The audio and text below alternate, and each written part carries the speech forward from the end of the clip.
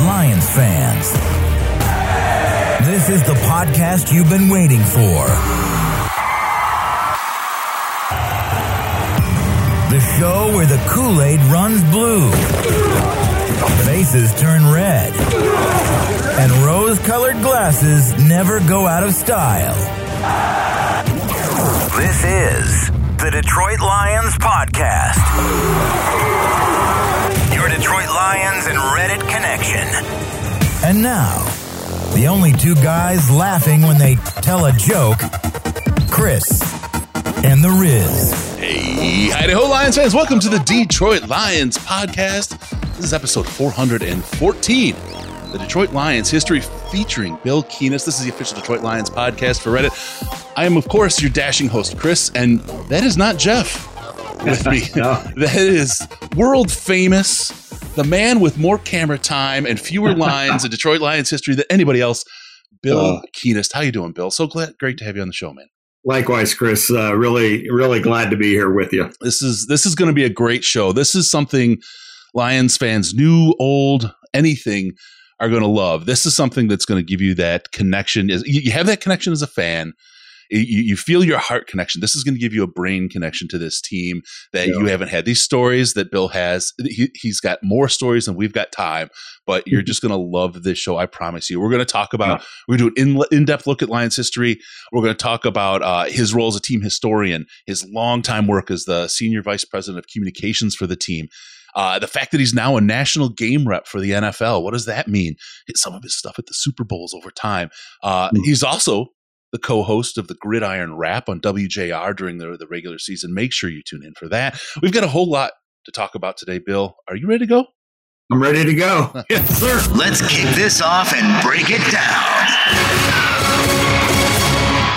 All right. We always get out of the gate and get everybody excited, and then we have to do a quick read. So I want to talk about our training camp listener appreciation party at the Uptown Grill in Commerce Township on July 30th. Join us. Jerry Jacobs will be there. Dan Miller will be there. Anybody who wants to show up can be there. We're going to have dinner included. Tickets are $35. A couple other special guests we're working on right now. Go to party.detroitlionspodcast.com. Get your tickets. And, of course, we're going to announce the big global event that everybody can take part in. It's a competition, teams of 4. You'll get all the details. We've been teasing it for a little bit at that party. Live show from Uptown Grill. Join us. Party.detroitlionspodcast.com. All right, with all that out of the way, housekeeping, place is clean. I think it's presentable for Bill. Thanks, Bill. I mean, we've been the longest running Detroit Lions podcast out there, but I mean, we feel pretty proud of that. We just crossed into our 8th year now. But wonderful. Gosh, that's nothing. That's nothing compared to 41 years of a storied career, Bill. This is impressive. Right. Well, I tell people, Chris, that I started when I was 10 years old. So I just want to get that in there. But no, this will be my 41st year in the NFL. I was in the USFL for a year and the NHL for part of a season back home in Pittsburgh. But yeah, 41 years. Holy moly. It goes by quick though. Yeah, it does. It does. The more time goes, the faster it flies. And it's just when you're ready to, a little something and you're ready to enjoy it. Right. And now it's like, wait, hold on. Let's talk about your career ahead of your time with the Lions. Cause it wasn't like you just rolled in as the master of communications and, the coach's best friend or sometimes. Sometimes not. Yeah. Let's talk about what you did ahead of the Lions and kind of give people a taste of who Bill Keenist is. Well, I had the good fortune of growing up in Pittsburgh in the 60s and 70s. And the 70s, I mean, I can't imagine another city, another area having the success from a sports standpoint as the Pittsburgh area did in the 70s. I mean, the Steelers were the dominant team, winning 4 Super Bowls, dominant team in the NFL. The Pirates bookended the decade with World Series championships in 71 and 79. Pitt won a football NCAA national title in 76 with Tony Dorsett. I didn't say Dorsett. I said Dorsett. And the Penguins were starting to make some noise. And of course, at that time, high school football may have been as big as any of the pro teams in the Mon Valley, with Danny Marino and Joe Namath. I say I played against Marino. I really didn't. I sat on the bench. Not Marino, Montana. I'm getting all confused. But I watched Montana throw 4 touchdown passes against us when I was a sophomore. So just growing up in that era, in that, culture, I know impacted me. I became a big sports fan at a young age. And then my initial thought was to get into your business, the media side of it. I had the good fortune to go into Ohio University, which had a great journalism program. And then I got involved in the athletic department. I got involved with the newspaper, the school paper, the radio station, TV. And then I realized that I was more cut out for being a part of a team than covering a team. So Ohio U still has the best master's program in the country in sports administration. So I applied, got accepted. And then I had the good fortune of doing my internship at Duke, where the first person I met on campus was Mike Krzyzewski. Wow. And it was a time when Mike wasn't what he ultimately became. It was after his second year, and believe it or not, people were, whispering if he's the guy or not. But I got to know Coach K. I got to know Mike and his family very well, and just watching how he did things was remarkable. And and then when I was at Duke, some call it luck, some call it divine intervention, but a number of things happened that led me to make a phone call to Washington, the Redskins at the time. And it was regarding a former Duke player who was going into the Duke Hall of Fame and had played a season with Washington. Well, that led to a conversation, and it ultimately led to me interviewing for a job in the PR department, which I got. So I started there in the middle of the season, and then the next year we won the Super Bowl. Wow. Joe Gibbs' second year. So here I went from Mike Krzyzewski to Joe Gibbs, right? And I will say this, I don't think there's been a greater sportsman than Joe Gibbs. What he did in football and NASCAR is unprecedented, and I can't imagine it would ever be matched. And the thing I got from Joe, I was there for parts of 3 years, was that everything matters. Everything that touches the team, better be right. And I tried to take that mantra, if you will, into my job, throughout my career. So I had the job with Washington, and then I had a chance to go back to Pittsburgh, and be the PR director for the USFL Pittsburgh Maulers. People thought I was crazy, right? Leaving a Super Bowl champ, right, to go to the USFL. And it was an amazing experience. We had the Heisman Trophy winner, Mike Rozier. It was incredible. And I learned a lot, and I loved it. And then, like I said, it lasted a year. The team, once the USFL announced it was going to the fall, and our former president had a lot to do with that as the owner of the New Jersey Generals. Then we knew that Pittsburgh, we shared Three Rivers with the Steelers. That wasn't going to work. So the team merged with Philadelphia. And then I had the great fortune of getting asked to come to Detroit and interview for an assistant PR job in 1985. And, thankfully it worked out. And from 85 until 2001, I was with the Lions. Wow. That's really something. Now, all that time, I mean, Joe Gibbs, you didn't get pulled into the racing. He didn't drag you with him all that time. And I have to say, also, I have to refer back to your time at Ohio. My co-host is also an Ohio Bobcat, and oh, wonderful! Is really going to be bummed that he missed out on this. Yeah. But all that time, all that history, you come with the Lions, a team that has its own rich history. I mean, this is 1985, I believe, when you came to the Lions, right? Right. Rich history. All the things that make up a storied franchise, except potentially the wins, right? And that's a sore spot. By the same token, when I lived in Southern California, people would say, "You're a Lions fan." I'm like, "Yeah, that's how you know I like football, right?" I mean, because then they'd tell me it was bad football, but whatever. You don't have the wins, but you have everything else. You have the players along the way. The Billy Sims, the Barry Sanders, all those things. And we'll talk about them. But how has it affected? I mean, from the just missing that piece, which is big in sport, but how has that affected ownership, the coaches, the people that have been part of the team? Because it feels like at times there's a cloud and there's just bad luck, right? Can you kind of put your finger on some of that for us? You know what? Obviously, it's a combination of a lot of factors. I growing up, even in Pittsburgh and when I was with Washington, we played the Lions in a playoff game in '82. It was our first game in the playoffs. That was a strike year.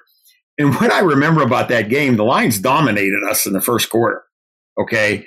They got the ball, went right down the field. Billy fumbled. Okay. Mm-hmm. We can't move the ball. We punt. They go right down the field again.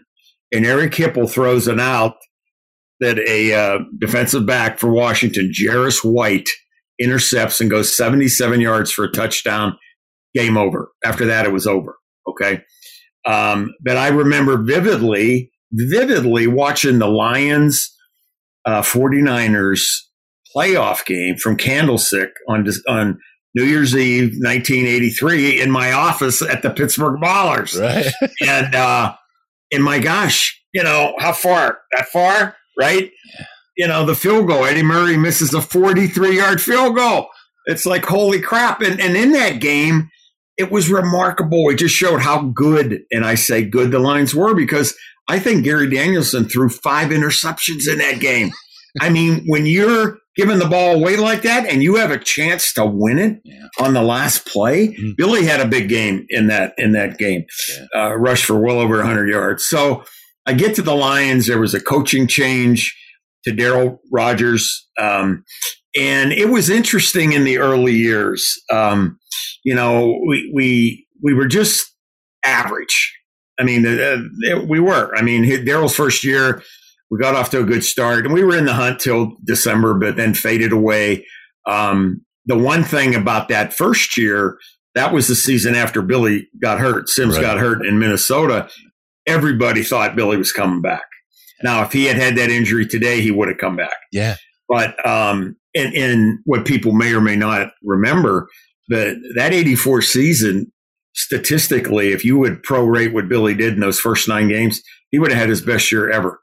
He was rolling. Yeah. And then that old tartan turf in the Minneapolis Hubert H. Humphrey Metrodome, and Ashley Lee Walker was the linebacker that brushed against Billy, ended his career. And I believe, and many people, I know coaches, I know players that coached against Billy. He's a Hall of Fame talent. Yeah. He is as good as there was, but that knee injury got him. So we've had him on a couple of times, and he's talked about that. And the stories Billy has about his time in the NFL, he's one of those guys that your heart goes out to him, because absolutely he's a Hall of Famer. Yeah. He's a great personality. He's a great human being. And he is a great guy. Yeah. He is a tremendous guy. And I had the good fortune of getting to know him, even though, he didn't play it down during my tenure with the team, but we certainly expected that he might, but unfortunately he didn't. And then Darryl had 3 pretty uneventful years. We had that we went through this strike year in '87. Yeah. Okay. Do you remember that? Yeah, I do indeed. Okay. And I mean, that was an experience. I went through a strike in '82 with Washington, but in '82, we shut down for 57 days. There was no football. Right. But in '87, the NFL decided we're going to sign replacement players. And in Detroit in particular, to be doing replacement players during a union strike. What a town to try to pull something like that off, right? It's funny that you mentioned that, because I remember talking to some of the players that I had good relationships with. We were about the same age back then. Right. And I remember saying to one in particular, I go, because a lot of UAW members came out to the Silverdome and walked the line with these guys. And I said, boy, that's pretty awesome. Your union brother is out and brothers and sisters are walking with you. You'll have to do that if they ever go on strike. And he looks at me, what are you talking about? I go, that's the union. That's the way it works, man. And then the other thing that I thought was it just left an impression on me. Back then, the players, very few drove American vehicles. It was BMWs and Mercedes. And here you got the UAW, and all the cars are parked, at the gate. And I just thought, oh boy. But those were tough times to be driving. It was tough times. But I'll tell you one.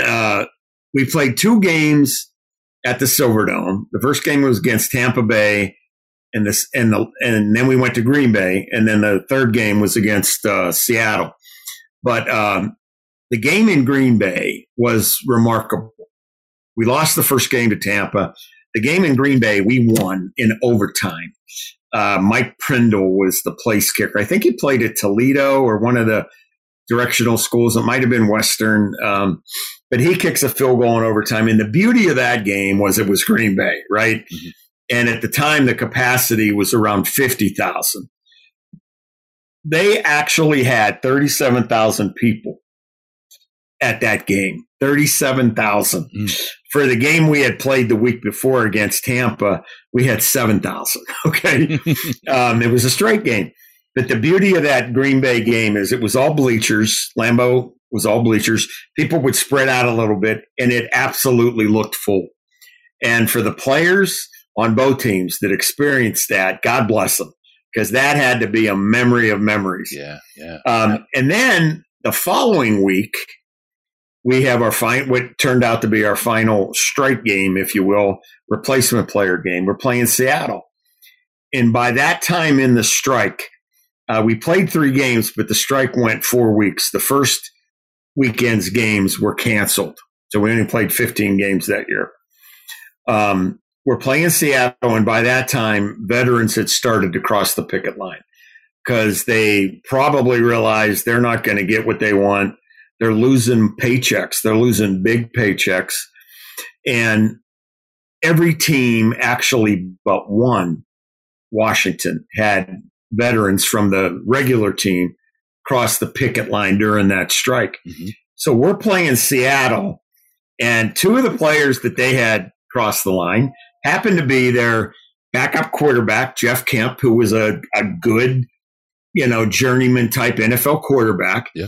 And, oh, by the way, Steve Largent, a Hall of Famer, who was at that time one of the best receivers in the league. Right. So we played, against those 2 guys. It was like, oh my gosh. In the first half alone, I think Steve had 15 or 18 receptions. Seattle beat us like 37-7. To their credit, to Chuck Knox's credit, and to Largent's credit, and whoever else was in on the decision, he didn't play in the second half because, again, Chris, all the stats counted. He could have probably had 30 receptions in that game and set an all-time record that would have never even been in the same zip code with anyone else. But he came out of the game. And one of my all-time favorite quotes came from Darryl Rogers after the game, predictably, right? So one of the reporters, it might have been Mike O'Hara or Kurt Sylvester or the late, great Tom Kowalski, it might have been the first question. It was, Darryl, obviously, Steve Largent, 15 catches, 18 catches, whatever it was in the first half. You double teamed him, but did you ever think of even triple teaming him? And deadpan Darryl just looks and goes, why embarrass 3 guys? That was his response.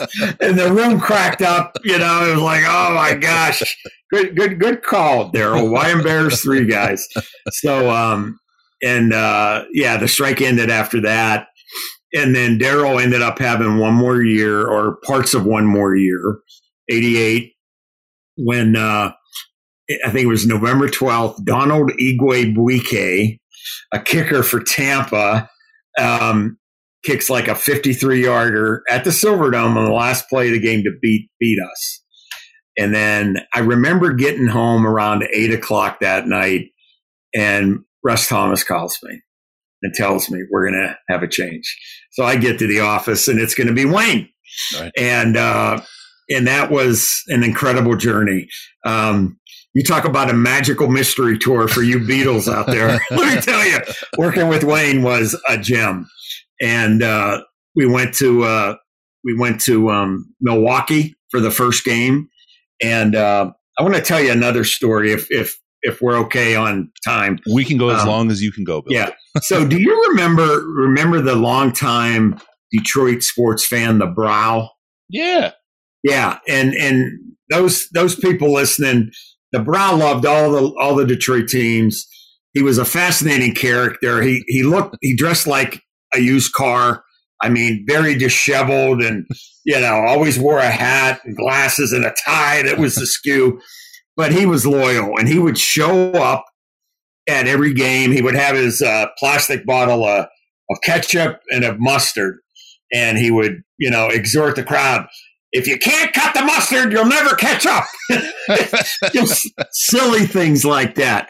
So our first game with Wayne as the head coach, Wayne made some changes to the protocols. And prior to Wayne being the coach, the players would drive to Metro Airport to get on the charter to go to wherever the road game was. And that's a pretty hefty drive, for one thing. And the other reality was that, you're coming home late some nights. Teams actually served beer on the plane back then. Okay. And you're telling a guy who's just exhausted himself to drive. Most of the players lived in the Rochester Hills area, sure. Rochester Hills, to drive back. So Wayne made a very good change to protocol, and we got buses. We met at the Silverdome, boarded the buses, and then went to get on the plane. So the first game in Wayne's tenure, we're driving to the tarmac. It was over by the FedEx hangar. It wasn't through the main terminal. And as we're going through the gate, there's the Brow holding his Lions sign and just watching us drive by, right? And so we parked the buses. It was about 80 yards away from where he was standing. And I go, Wayne, we can't leave him. We got to go talk to the Brow. I mean, so he and I get off the bus and we walk over, and Wayne, to his credit, invites him on the plane. Okay. So, we're still, the equipment guys are still putting the equipment in the belly of the plane. So we still have time. So there's the Brow, and the players see him and they go crazy. Oh, it's the Brow. Yeah. So Joe Dyroff was his name. And again, if you could picture him, it was a cross between Mr. Magoo and whoever else, and he was named the Brow for good reasons, right? Because his eyebrows were, they could have got your first down in short yardage, believe me. So he walks down the aisle to where the players are seated, and I'm going to give him a cheer. So he's, exhorting, and he goes, strawberry shortcake, gooseberry pie, VICTOR. And then he screams, why? And his dentures, his false teeth, fly out of his mouth down the aisle. And I'm telling you, I've never heard a group of athletes lose it laughing like our guys did. It was hilarious. So I'm like, oh my gosh. So I'm, basically looking under seats with him for his teeth. And then we're down there, and he grabs me and goes, Billy, when they think you're crazy, you can get away with anything. Of course. And there were other memorable moments with the Brow over the years. One time he drove to our game in Green Bay at Lambeau for the 91 game. Huge game. Yep. And I remember waking up at the hotel the morning of the game, went down to the lobby. It was about 6:30, 7 a.m. And here's the Brow sleeping in the lobby on the couch and I'm like, Joe, Brow, what are you doing? And he says, well, I just got in, a few hours ago. He drove up, and I go, you drove? He drove all by himself. And he goes, yeah, I got pulled over about 4 times. I'm like, oh my gosh, why? What happened? Because I was driving too slow. He was the vehicle he had. I'll just tell you, that thing was so bad and so dangerous. You could see through the floorboards. Okay, we didn't allow him to drive home. We made him a deal with the hotel, and they got rid of the car. It wasn't worth anything. Right. So we brought him back on the team plane with us. So, but yeah, the Brow was a Detroit classic and just a wonderful guy. But yeah, the years with Wayne, he definitely had a different approach. He had been with the team as the D coordinator, obviously, from 85, 86, 87. And then he took over late in 88 and did well. The players really responded to him, and he got the job. And he wasn't afraid to hire a very strong staff. He hired Mouse Davis, June Jones, Woody Woodenhofer, Frank Gans. That run and shoot was just wild. All former or eventual head coaches. Yeah. And, we did the run and shoot, the silver stretch, which was revolutionary. It started out kind of rough that first year in 89. And then I think if you were to ask me what was the turning point to that season, we had just gone to had played a game in Cincinnati, and we were 2-9. We got smoked by Boomer Esiason and the Bengals, and we're walking to the plane on the tarmac, and Wayne and I were talking. We would talk about everything, every game, walking off the field when you would see me. Yeah. But we came up with the idea of Wayne, only Wayne, because I'll tell you where this idea came from. It came from Joe Gibbs. During our Super Bowl year, we lost the game to Dallas in the regular season. Yep. And it was at home. It was a tough loss. We were undefeated at that time, and Dallas beat us. And we're walking into the locker room, and Joe essentially screams, "Everybody out of here but the players." So all the assistant coaches, all the staff, the trainers, everybody. The only one in that locker room was Joe Gibbs and his team, his players. And whatever he said impacted that team, because we didn't lose a game the rest of the year and ended up winning the Super Bowl. Yeah. So I shared that with Wayne as a thought. Now, unfortunately, everybody was on the plane. We were the last ones. But he did the same thing, got everybody off the plane, coaches, staff, everybody. And he talked to the team, and he probably talked for 15, 20 minutes. I'm not sure. But it was just him and his players. And we came home for Thanksgiving, beat the Saints, who were a playoff team, and won 5 in a row to finish that season. And that was, of course, Barry Sanders' rookie year. Yep. So, getting Barry, and by the time, we got to the end of the year, Barry was very comfortable with the offense, not having a tight end in it and spreading the field. It just made sense. It made so much sense for Barry. I have a couple questions here. Yeah. First, one of the things about Wayne, his relationship with the media was it was interesting. I always felt, and again, I was still a young buck at that time. But yeah. Did you say buck? Did you say young buck? You got it. You got it. He was the big buck. He was the big buck. But I think about it, and I just never felt like he got a fair shake from the media at the time. What's I mean, you were right there. You're like almost between the coach and the media. You're coordinating with both. What do you think that relationship was like? Did he get the fair shake or the shake that he deserved, or what's your thoughts on that relationship? I think he had a good relationship with the core media, the B guys, certainly. Mm-hmm. Some of the columnists, maybe not. But they have a different role, a different job. Sure. And during Wayne's tenure, I mean, the Tigers were still, they were 85, 84, they had the World Series. They made the playoffs in 87. They were still humming. Right. The Wings were just starting to be dominant. I remember them hiring Jacques Demers, and then from that point forward, they were on a trajectory to be in one of the best teams ever. And then the Pistons were winning world championships. So Michigan was Michigan. Michigan State was Michigan State.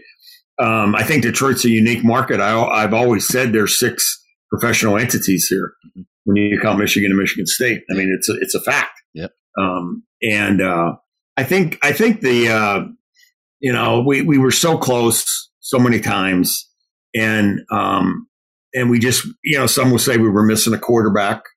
That would be hard to argue. When you see what the Rams did, Matthew, Okay. Yeah. I mean, a quarterback can make a tremendous difference. When I talk to Wayne and he and I, and I'm going to go deeper with him. He and I have a promise before COVID that we're going to go out and have a cigar as things are starting to hopefully clear out. We're going to do this. But one of the things in talking with him, and you can tell it's awakened him in the middle of the night. It's the thing that he talks about, and you can tell it deeply affects him. You need that quarterback. And we just didn't have that quarterback. That was the difference with that team. Now, I will say this. I believed, and I'm partial, okay, I believed 93 was the last year we won the division. Yeah. Okay. And for the last 4 games of that year, Wayne put Eric Kramer in a quarterback. And I believe if we had kept Eric, we could have won. And I say that because the players loved Eric. They believed in him. Yep. We lost the playoff game, the Sterling Sharp game, to Green Bay that year. And these games that have these names. Numbers. There's so many games with a name. I know. Sharp game, and I thought if we had signed Eric, we had a chance.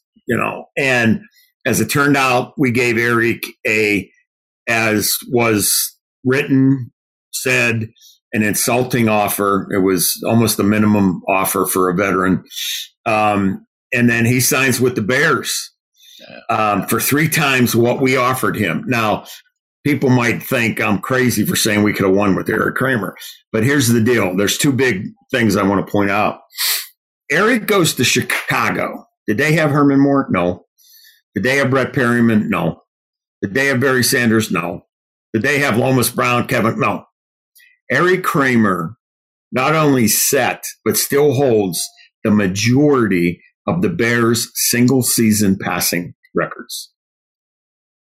Okay, so when you say that to people, it's like, no way. It has to be Cutler or McMahon or – no, Eric Kramer. So he had the ability. He did. And the other point that I would make as to why I believe that is because we ended up, when Eric left, Rodney Peete was gone. He had gone to Dallas. When we're without a quarterback. So we, by many accounts, overpaid to get Scott Mitchell. And in the free agent world, the salary cap world, when you're paying twice as much as you wanted to for a position, that affects the other positions on a team. Right. So you don't have the money to get somebody else that could have helped us. So I absolutely believe we could have won with Eric, but we didn't. And then it was Scott Mitchell, and we had a great year offensively in '97, but that was more, in my opinion, Barry. That was the year Barry had over 2,000, and Herman and Brett and Johnny Morton by that time were just playing out of their mind. And so Mitchell held so many Lions records for so long, up until Matthew Stafford came along, and it's inexplicable because you think Eric Kramer could have done all of those things. There's no doubt in my mind that Eric could have. I am beyond convinced of that. But that's sport. We'll never know. We can believe, but there's a question in the chat. Do you think if we would have gotten Warren Moon instead of Scott Mitchell, they would have done it? You know what? I can't believe you're saying that. I'm asking for the. I'll tell you why. It's Brandon. I'll tell you why. It's Brandon. I'll tell you why. I owe this to you. I got a call from someone prior to us signing Scott Mitchell. Okay, and I'm going to say something I've only shared with a few people, from somebody that had a great relationship with Warren Moon. And what I was told, now I can't say this is 100%, I believe it to be, is that Warren Moon was interested in playing for us. Oh. And so what did I do? I went right to who was making the decisions, and I shared this. And I think, I don't know if it was believed or it was just, you're the PR guy, go do your PR or whatever. But I made a strong point that I think, Warren Moon, obviously didn't happen. I think Warren signed for almost half of what Mick Scott did with the Vikings. He had great seasons with the Vikings. Yeah. He tore it up. Yep. Do I think we would have won with Warren Moon? Yeah, I do. And do I think we would have won with Eric Kramer? Yeah, I do. It hurts my heart. there are answers to two questions. Yeah. Oh, wow. Okay. So let me ask just really quick. Barry Sanders, there's a bunch of stories out there around him. He was always such a class act. And that's one of the things between him and Calvin and the other Detroit kind of people. There's this, I just love how these folks come in and exude class. Herman Moore, the same thing, and character. And there's something special in it. It feels very much a Detroit thing to kind of be, in that way. Right. Can you tell us anything about Barry and his time that maybe we haven't heard elsewhere? I don't know if you've ever heard him, but I have two stories about Barry that every person alive should hear. I don't care what you do. Sports fan, just human being stories. Yeah. So I'll do them chronologically. So in '93, in the preseason, we played in London at Wembley. We played Dallas. It was actually the last NFL game ever played in the old Wembley Stadium. And it was the last game of the American Bowl, the original American Bowl series. I think the UK finally realized these are preseason games, right? They don't count. So we were going to be over there for a week. It was a wonderful experience. The whole organization went, and we were able to take family, and it was really neat. It was really a wonderful experience. So I was part of the advance, group that made arrangements and helped with the travel and accommodations and logistics. And one thing, we stayed at a hotel that was right around the corner from the Hard Rock Cafe in London. Now, at the time, that may have been the only Hard Rock, London. And that was the Hard Rock, London. I mean, that was the place where you had to go. Yeah. I mean, there was nothing like the Hard Rock, London. Right. So knowing that everybody in our group, players, staff alike, would want to get to the Hard Rock, we had some communication with the management there ahead of time. And what we were able to do, we had made a lapel pin for every member of our party to wear that shows whoever, the hotel staff, whatever, that you're a part of the official member of the Lions party. And it was media. It was anybody that essentially traveled from Detroit to London for the game. So, so the deal we made with the Hard Rock was anybody wearing this pin doesn't have to wait in line, because the line was forever around the block. You'd wait 2-3 hours to get in. So, so it was Friday night before the game, which was on Sunday, and 3 of our beat writers were going to go to the Hard Rock, and they were following protocol. They had their pin on. They also knew with that pin, that was the magic ticket, right? Right. So they head out. And they turn the corner and they see this line that's forever. And they start walking past everybody. They got their pin. They got their, get out of jail free card. They don't have to wait. Halfway down the line, guess who's standing there all by himself? Barry Sanders, all by himself. And they see him and it's like, Barry, hey, what are you doing? He goes, I want to go to the Hard Rock. And, Barry, as he always was, he always followed protocol, had his pin on. They go, Barry, you got your pin. You don't have to wait. Come on with us. We're going to go to the front line. We're going to. And Barry just, Barry had some mannerisms. Nah, you know what? I'll just wait like everybody else. And, an ultimate, conviction on these guys, right? Wow. Did they stay with him? No, they went to the front of the line. But, I mean, you talk about humility you talk about he was arguably the most popular NFL player at that time. Yeah. I mean, he was a giant when he came to popularity. No, he's going to stay right where he was. Okay. So that's one story that I just think, it exudes humility, decency. I'm no better than anyone else. I just do something different, that type of thing. Now, the other story that is right up there and maybe my favorite because it just exudes work ethic and why he was so great. It was the 96 season, which ended up being Wayne's last year. So the end of that year, we started out 4-2, but then we only won one game after that, 5-11. And it became pretty obvious that it was going to be over, right? Yeah. For Wayne. So our final game that year, now the previous year, 94, we made the playoffs. So we had a pretty good schedule.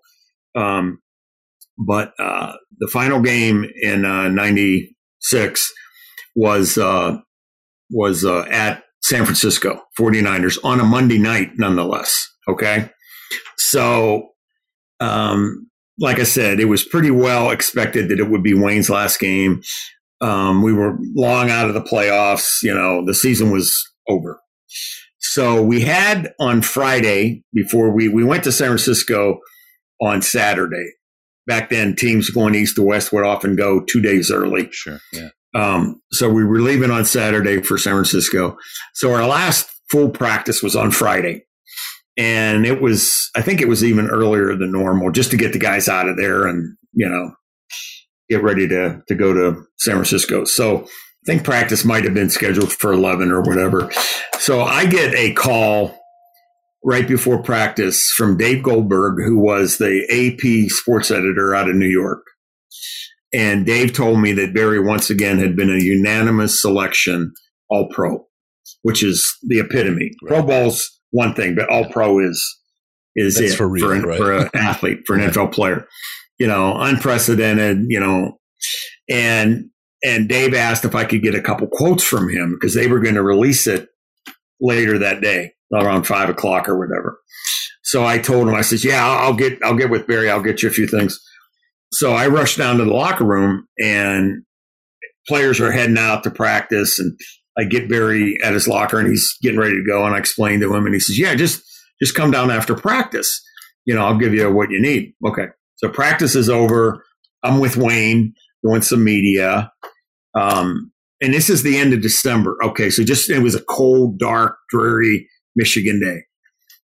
So I finished with the media and with Wayne. I head into the locker room and it's almost empty, because the guys were out of there. And I'm looking for Barry. His clothes are still in his locker, but he's not there. So I go into the training room, see if he's getting treatment. No. I look in the meeting room, not there. We didn't have a cafeteria back then like the team does today. So I can't find him. So I think, is he doing any media out on the field that I just didn't notice, right? Because we practiced inside the Silverdome that day. So I walk down the tunnel to the entrance to the dome, go through the revolving door, and it's empty. He's not there. And I'm like, oh my gosh. So I go back in the locker room one more time. Maybe he was in the bathroom. I don't know. And by this time, there's hardly anybody there, but his clothes are still in his locker. So I'm like, did he go up to the office? I check up there. No. So I'm in the tunnel and I'm just thinking, oh my gosh, Barry could be absent-minded at times, to be honest. But his clothes were still in his locker. So I don't know what made me do it, but I thought, well, let me check the weight room, which was underneath the stands off the tunnel at the Silverdome. So I open the door and I hear the clanking of machines, right? I turn the corner, one player in there working out. One player, Barry Sanders. Okay? Mm-hmm.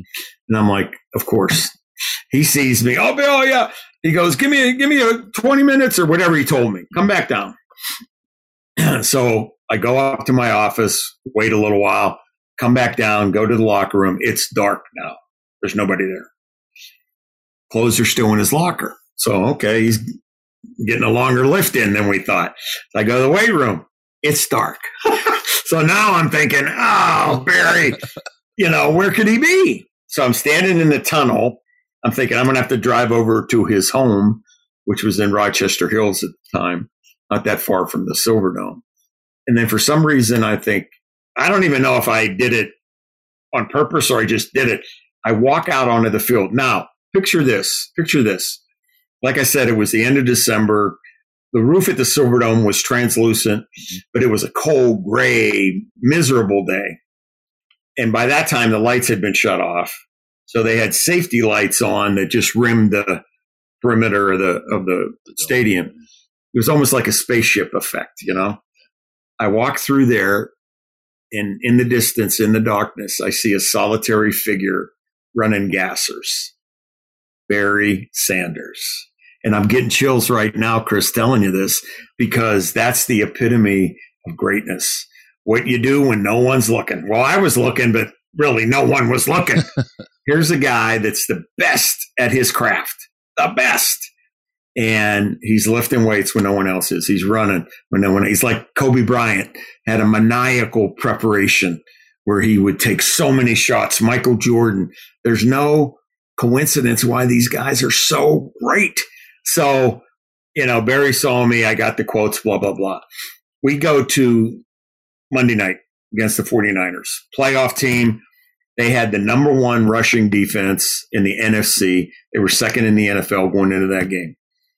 Barry was 60 to 70 yards behind. I think it was Terrell Davis. Yeah, that's who it was for the NFL rushing lead. He was going to lead the NFC, but we're talking NFL league leader. Right. 49ers are a really good team, and they were playing to win because they had a playoff implication for home field involved. Barry puts like 157 on the 49ers, including one highlight film run where he spun around, goes over 50 yards for a touchdown. And I'm telling you this, I'm watching that run in the press box. I got tears coming down my cheeks thinking, wow, do I realize what I'm seeing? It gives me chills right now.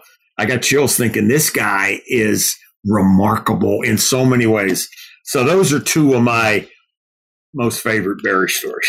I can feel it too. And that's, it really is. And having grown up and watched him in the moment, you talk about how great he is and how great he was, but I don't think you really appreciate in that. And there's a certain flavor that the nostalgia and looking back gives you and almost a certain sadness that you realize I didn't recognize just how great he actually was. And it's the same for Kobe, watching him play and Michael Jordan. They're just impressive, so great in the moment. And you're like, these are the guys and the first names that roll off your tongue when you're talking about the elite of the elite in the sport. Right. But even then, you don't recognize just how elevated they are. And it's something to look back on.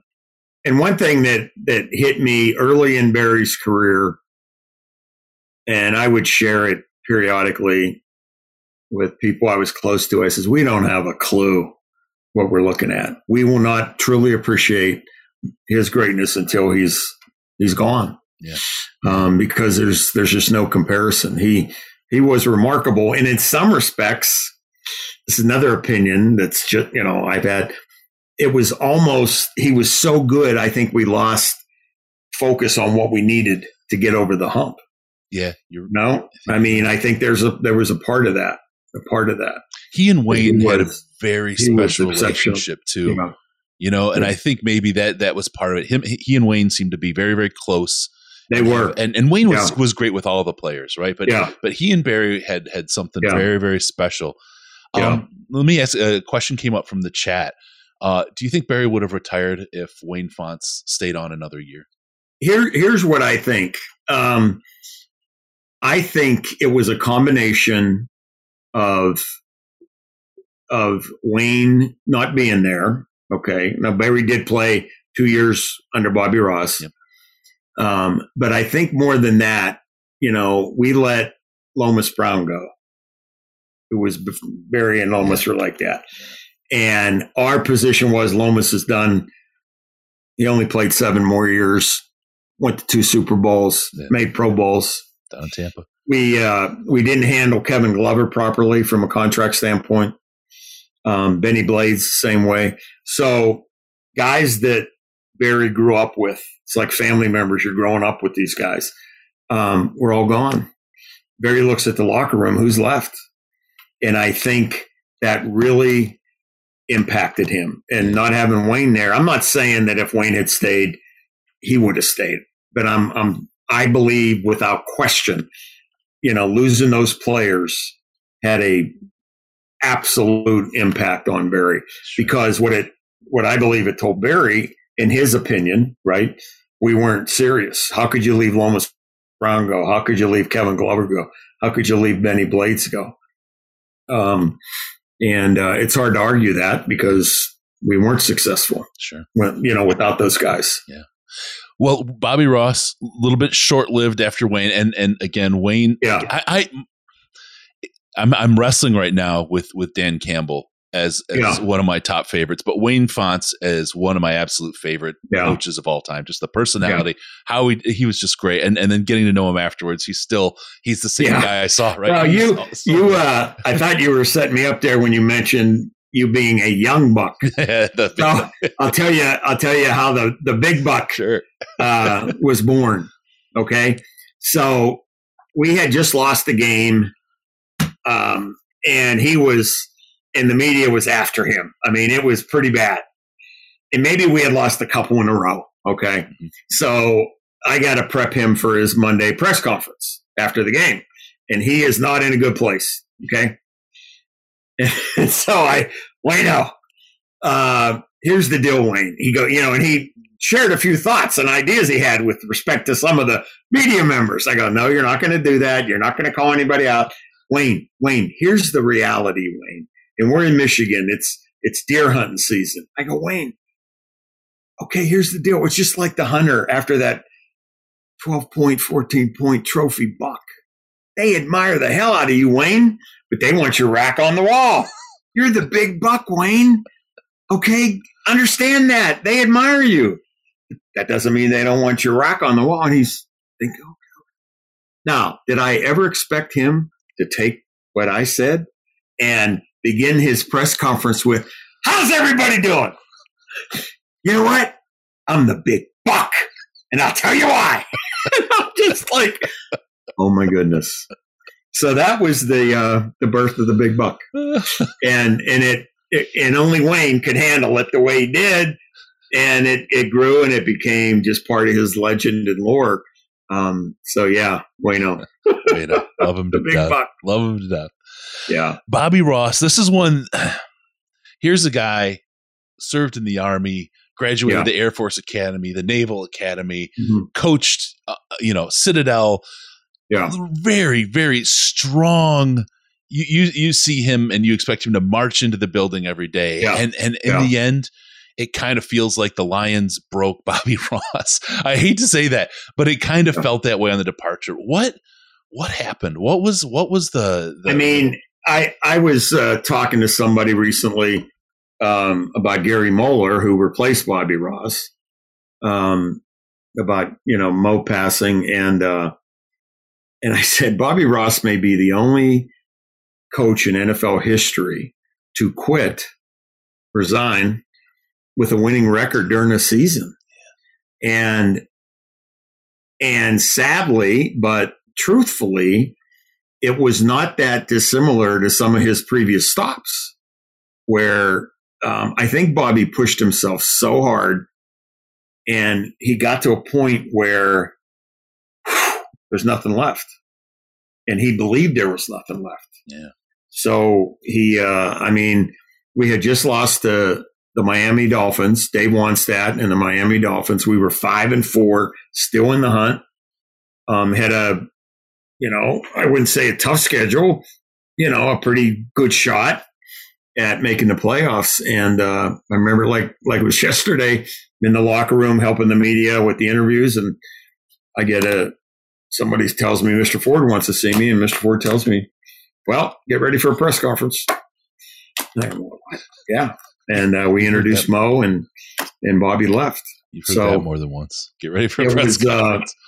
One of the more bizarre days. I mean, I'm not saying, I know I didn't ever expect that to happen. Now, Bobby had some health issues too during that time.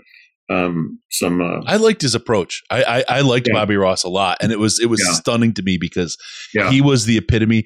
Like, and this is kind of almost that cautionary tale where you talk about Barry doing all the extra work when nobody's looking, doing that, and then you have Bobby, who is so intense and has those same high expectations, but to a different point. And what could have been the thing that hurt him. And it's good to see he's doing well, but that was a tough loss. Let's talk about Gary Moeller. Recently passed. He was a guy I really respected Gary a lot. And some people say that maybe he had Herman and nothing bad to say against Herman, right? But if had Herman made a catch, had we maybe not changed GMs, you know what's funny? Shake. when I was on a previous show this week, they asked me about the Chicago game and what I remember, and everybody remembers Paul Edinger, right? Yeah. Oh yeah. Said, you know what I remember? We were up 10-0, far sideline, going right to left. A catch that Herman made a million times, and if he catches it, it's 6. We're up 17-0. Game over. It's over. Yep. I'm convinced game over. Yep. But that's football. That's sports. That's life. I mean, things happen. And we didn't respond. Charlie Batch went out. Stoney Case came in and threw a pick 6 to R.W. McQuarters. And then we were down by 3, and we actually got the ball back, and we were first and goal with like under 2 minutes to go. We scored a touchdown, game over. We didn't score. Had to kick a field goal. Tied it at 20, I think. And then they pulled their miracle. And Paul Edinger, But I remember that Herman play. And it's so sad. I mean, I say sad. It's not life and death, but a player as great as him, you just never would have expected it. Right. But it happened. Yep. It happened. Yeah, Herman's he's a great individual as well. Yeah. Another one of the class acts to roll through Detroit. Yeah. Anything about Gary that you remember? Well, I love Gary Moeller. I mean, we had gotten to be close, or I had gotten to know him even when he was at Michigan. I had known Bo pretty well and got to know Mo through Bo. And then obviously we hire him as a linebacker coach, and just loved the guy. And I mean, he was universally respected and loved. And, the $1 million question is if he had been given a shot, cause he was signed when he was made the interim coach, he effectively got a 2-year deal after the end of that season. Right. So there was an expectation there. And, Matt Millen came in and had his own ideas. Mo wasn't retained. He went to Jacksonville as the D coordinator the next year, but it only lasted a year, which I never really understood, And then he went to Cincinnati or Chicago. He went to Chicago and didn't last that long there. Maybe Mo was just, burned out or whatever. I always thought, any college should have just scooped him up because he was a leader. He was respected. He was a man's man. I mean, he was just a wonderful guy. And the response to his passing has been universal in love and respect and admiration. Yeah. So, just a wonderful guy. I would have loved to have seen his years. And it's interesting in, time always, brings more to hear Matt Millen say that, he felt in retrospect, he was woefully unprepared for that role. It was a big jump for him to take. Yeah. I mean, he said it himself, and that's one of those things where he came in, you're hired, you have a little bit of, you're in your own head, you're full of yourself, you're feeling your oats sort of a thing. And I'm bringing my guy in, and this is what we're doing. So, wish I would have been able to see Gary with the Lions and really, to his family and everybody else, greatest condolences in his passing. He's a definite loss, but looking forward, we bring Matt Millen in and we decide right off the bat, Marty, no matter what you do, take the wind. That's it. let me tell you about that game. That game was against the Bears at Illinois. Okay, because Soldier Field was being renovated. Okay, and we had, going into that game, the longest road losing streak in the league, and we really played well in that game. We had a 10-point lead, and the weather was coming through. Okay, you could sense the wind ratcheting up.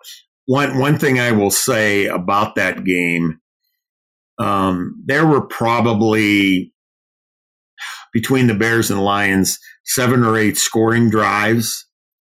All but one of them was with the wind, and that was in the first quarter. Mm-hmm. Okay, so if you were going against the wind, it wasn't going to happen.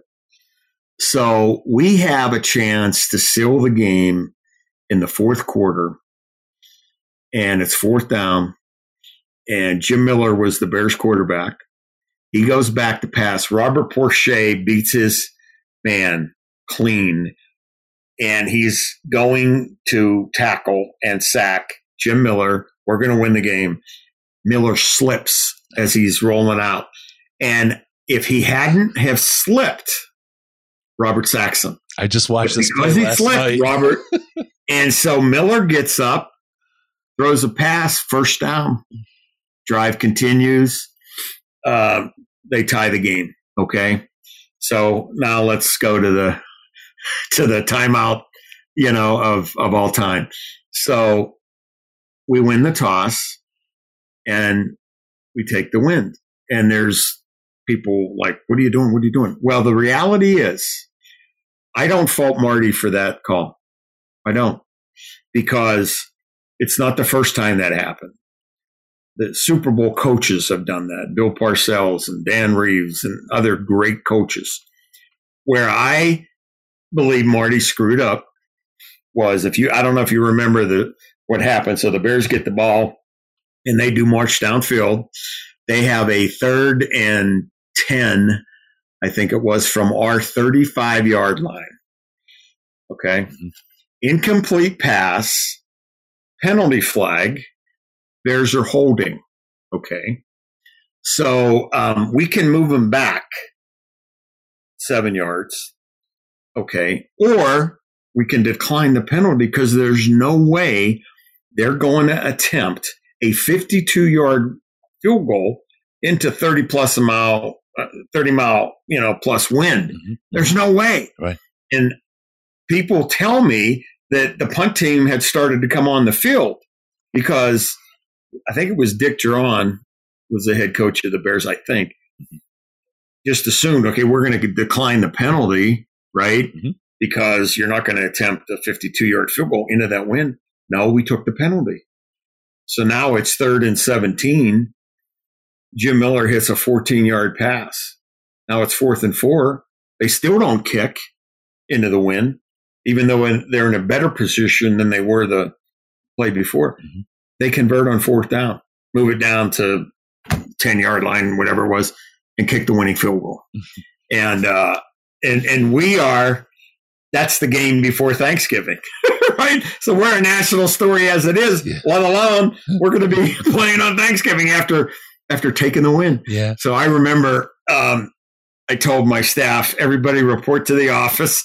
We're not going home. We're going to do some research. And that's when we found, like I said, some of the great coaches in NFL history had made the same decision using the same rationale. Mm-hmm. But they didn't stay true to that. I mean, Marty, in my opinion, didn't stay true to his decision. If he had stayed true to that, declined the penalty, they would have punted, would have got the ball. Who knows what would happen? We still may have lost. Yeah. But that's my profound memory of that game. I was young. I might have had a couple ginger ales on the couch that day. And it was one of those like, what in the world are you doing, Marty? Yeah. Now, that being said, you're right. It's been done a couple times. Belichick has done it since. I know that. Oh, yeah. And Marty's gone on to have a pretty storied and long and successful He really had. Yeah. He was an excellent offensive coach. He really was. And he had success, went to Super Bowl with the Eagles. And Yeah, he had a great coaching career. He just obviously wasn't a head coach, at least not for the Lions during that time. Yeah. So. And that's one of the things we see and we talk about with some of the coaches today and people moving to different places and how they roll through. Some people are absolutely spectacular as an offensive coordinator or a line coach. And that next level is just not necessarily maybe something they want to do or something they have all the pieces together. And it's hard to tell until they get in that role. It's really hard to tell how they're gonna do. Yeah. So we moved on from Marty. We got Steve Mariucci. Yeah. Steve, God, I loved Steve coming in. He had the hair, he had the pedigree, he had the whole thing. Yeah. And the 4 points of contact, I'll never forget. You know how he reached all that. Yeah, he was that tight. Yeah. He was great. Yeah. Any good memories about? Well, Steve and I had a great relationship, and I think honestly it came down to what we talked about before. We thought we had the quarterback by drafting Joey, but it just didn't work, and then Steve brings in Jeff Garcia, and Jeff got hurt, and I thought we were close a couple times with Steve. I remember going into the Meadowlands in 2004, and they were a playoff team, and we pounded them to go 4-2. And I thought, man, and that was probably the apex of it. But then just found a way to lose more than found a way to win. And then, it just disintegrated after that, obviously. Yeah. That was, one of the things, and this was, as growing up and watching these things and learning from sport as a man, as a human being, you can learn so much about life and being a person from sport. Seeing Joey's TED Talk, I don't know if you've seen that. It is absolutely heartfelt. And he goes very, very emotionally deep to discuss his time with the Lions and what they asked for him. It is a spectacular watch. If you've not seen it, I would do that. It's easy for the listeners, for anybody to sit back and point and say, Joey, or whatever. Yeah. Go see that and get a sense of what he went through and what it's like to be in that position. It really puts some perspective on it for people and gives you a sense of the man behind the play. No doubt. Very, very well done from Joey. And I have a lot of respect for him. And I regret, I mean, he never heard me talking, right? But I regret some of the thoughts and feelings I had back in the day. Had no idea. And I grew a lot seeing that from him. So very, very powerful. Well, I remember, Joey's first game was against Green Bay, the home opener at Ford Field. And he really played a good game. We lost at the very end, had the ball at the end of the game with a chance to win. And then the next week, we beat New Orleans. And if you were to watch those two games, you would have been convinced this guy has got a shot. And it just never happened. And it's time, place, circumstance. There's so many factors. Yep. I don't want to compare the two, but look at Matthew Stafford. He goes to L.A., and no surprise to me and many others, they win a Super Bowl. And any thought about Matthew having a little bit of the same situation as Barry did? Meaning we're so focused on the player that we miss the other things. Oh, you're talking to the wrong person when it comes to Matthew. I love Matthew Stafford and Kelly. I went through everything with him. And I always believed we could have won.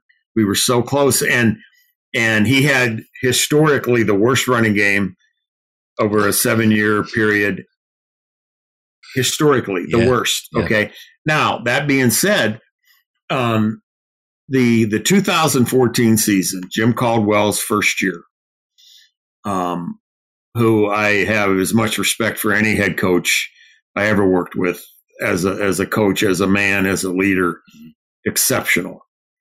So think about this, Chris. We go to Dallas, and this is how close it is in the NFL. And I say how close we were. We go to Dallas, and I don't think anybody objectively, if they're honest, would disagree when I say if they had made the right call, we win that game. Okay? Do you agree with that? I think let me get Coach Campbell to check in. You've had enough of that shit. Yes, he agrees too. So there you go. So we lose that game. All right. Now, what did Dallas do the next week? They go to Green Bay, and the Dez Bryant catch on the half-yard line that's called a no catch. Yep. By all accounts, they should have won that game. Dallas, who we should have beat the week before. And that, as a side note, that's one of my favorite Dean Blandino quotes when we were doing so much work with him. That was not a catch. Dez did not catch that ball. Yeah, and as a Lions fan with the Calvin Johnson rule and everything else, we all know he did not catch that ball. I know. So Dallas loses that game. Similar, it was almost like karma, right? Yeah. The way we lost. Okay, you're going to experience the same thing. So Green Bay goes to Seattle. They're up by 16 points in the second half. Seattle scores one touchdown on a trick play, a field goal, fake field goal touchdown. They do the onside kick right in the hands of the Packer tight end who fumbles it. Right. Goes to overtime. Seattle wins. Seattle goes to the Super Bowl. Last minute of the game, they don't hand the ball off to Marshawn Lynch. New England wins the Super Bowl. So Seattle was that close. Green Bay was that close. Dallas was that close. We were that close. Yep. We were that close. Mm-hmm. And when you think, and then what happened after that? We didn't re-sign Ndamukong Suh, which to me was the difference. Yeah. Because that had a trickle-down effect on the defense, and that was tough. Yeah. That was tough losing him because he was playing at the height. I mean, his career, he was as good as anybody in the league. And it impacts your whole defense when you have a dominant player like that. And he truly did, I believe, love playing for Jim Caldwell because he never really got to the same level in Miami or Tampa Bay or anywhere after he left us. Right. Jim Caldwell, he was a character. Well, let me go back really quick, just to touch on Rod Marinelli because he was a really good man. He gets a lot of heat because of course, the 0-16 season. Yeah. I believe we picked up Calvin Johnson right around there, wasn't it? Calvin was drafted in 07. 0-16 was 08. Yep. So we got him the year before with Rod Marinelli. So they worked together.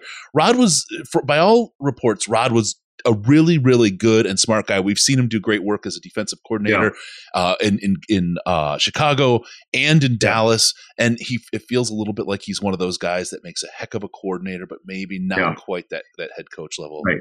I mean, it's hard to argue that. Rod Marinelli is as impressive a human being and leader. He's like Jim Caldwell in my book. Just an amazing human being. Amazing. And when people ask me about 0-16, what I remember more than anything is how he kept the team together that year, almost inexplicably, because it was remarkable. And he never, wanted anyone to take blame, pointed at me. He took the blame. And even into that last game at Green Bay at Lambeau. And people wouldn't know this, but he was sick as a dog that weekend. He shouldn't even have made the trip to Lambeau. He was taking IV the morning of the game, but knowing Rod, he's going to be on the sideline with his guys. Right. And what I remember most about that, fumble. What I remember most about that season and about Rod was even in that final game, we fought back to tie it in the fourth quarter, 21-21, and the Packers ended up winning. But Rod Marinelli he is the epitome of a man, of a leader, of a guy that will fight for you. And there's not a player that played for him that didn't love him, much like Jim Caldwell didn't love him. Yep. All right, Jim Schwartz, I know you and he shared a love of the same style of music. He was a character. He had a lot of energy. Seemed to wear his emotions on the sleeve, but he he seemed to be the exact. I've said this since his first press conference. He was the right guy at the right time for this team. A great coach. I mean, to take us from 0-16 to the playoffs. That was a heck of a turnaround from a guy who, like I said, wore his passions on his sleeve. Yeah, I've heard some stories about him. Anything you have about Coach Schwartz that jumps out that kind of makes you giggle? Well, a very smart guy, very intelligent guy. I mean, profoundly. Yeah. And what I really expected to happen. I mean, you're right. He was the right guy at the right time. We went, 0-16 and then went 2 wins to 6 wins to 10 wins, the playoffs. And that playoff game against the Saints, we were leading in the first half. Mm-hmm. And once again, a call in that game, I remember that. Yep, had a profound impact on it because we create a fumble. Our linebacker picks it up, and it's going to be 6 points. They blow the play dead, and it would have put us up by double figures. Yep. I remember that. And this is a thing. I pointed that play, and just like in Dallas, right? That play was a turning point. But I asked myself, why do we wilt after that? And it happens not just to the Lions, but other teams. Like, how does that happen? How does that get into a player's head? Boy, it changes the whole tenor. The game of football, and I believe, is unique among any other. But the emotion that goes into a playoff game, when a play goes against you early on, especially if you're the underdog, or it has I mean, they're human beings. Yep. Okay. I mean, remember the Bills in the Super Bowls every year. Something would go wrong early other than the first Super Bowl. And, Dallas would blow them out. Washington would blow them out, whatever. I mean, great teams have games where something early has such an impact that it just has a greater impact than just being a single play. And I think at that New Orleans game, that changed the trajectory of that game big time. Yeah. And Matthew played pretty darn well in that game. Yeah. It really did. And of course, every team can point to the same thing. I know that.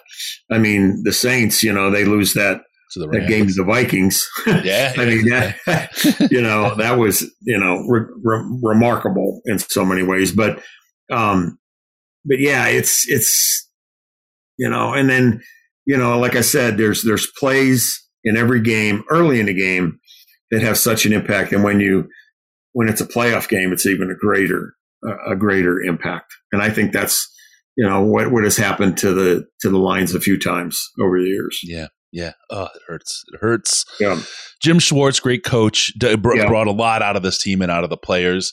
Yeah. But you could feel, I think it was for me, the Thanksgiving game against Houston, the whole flag.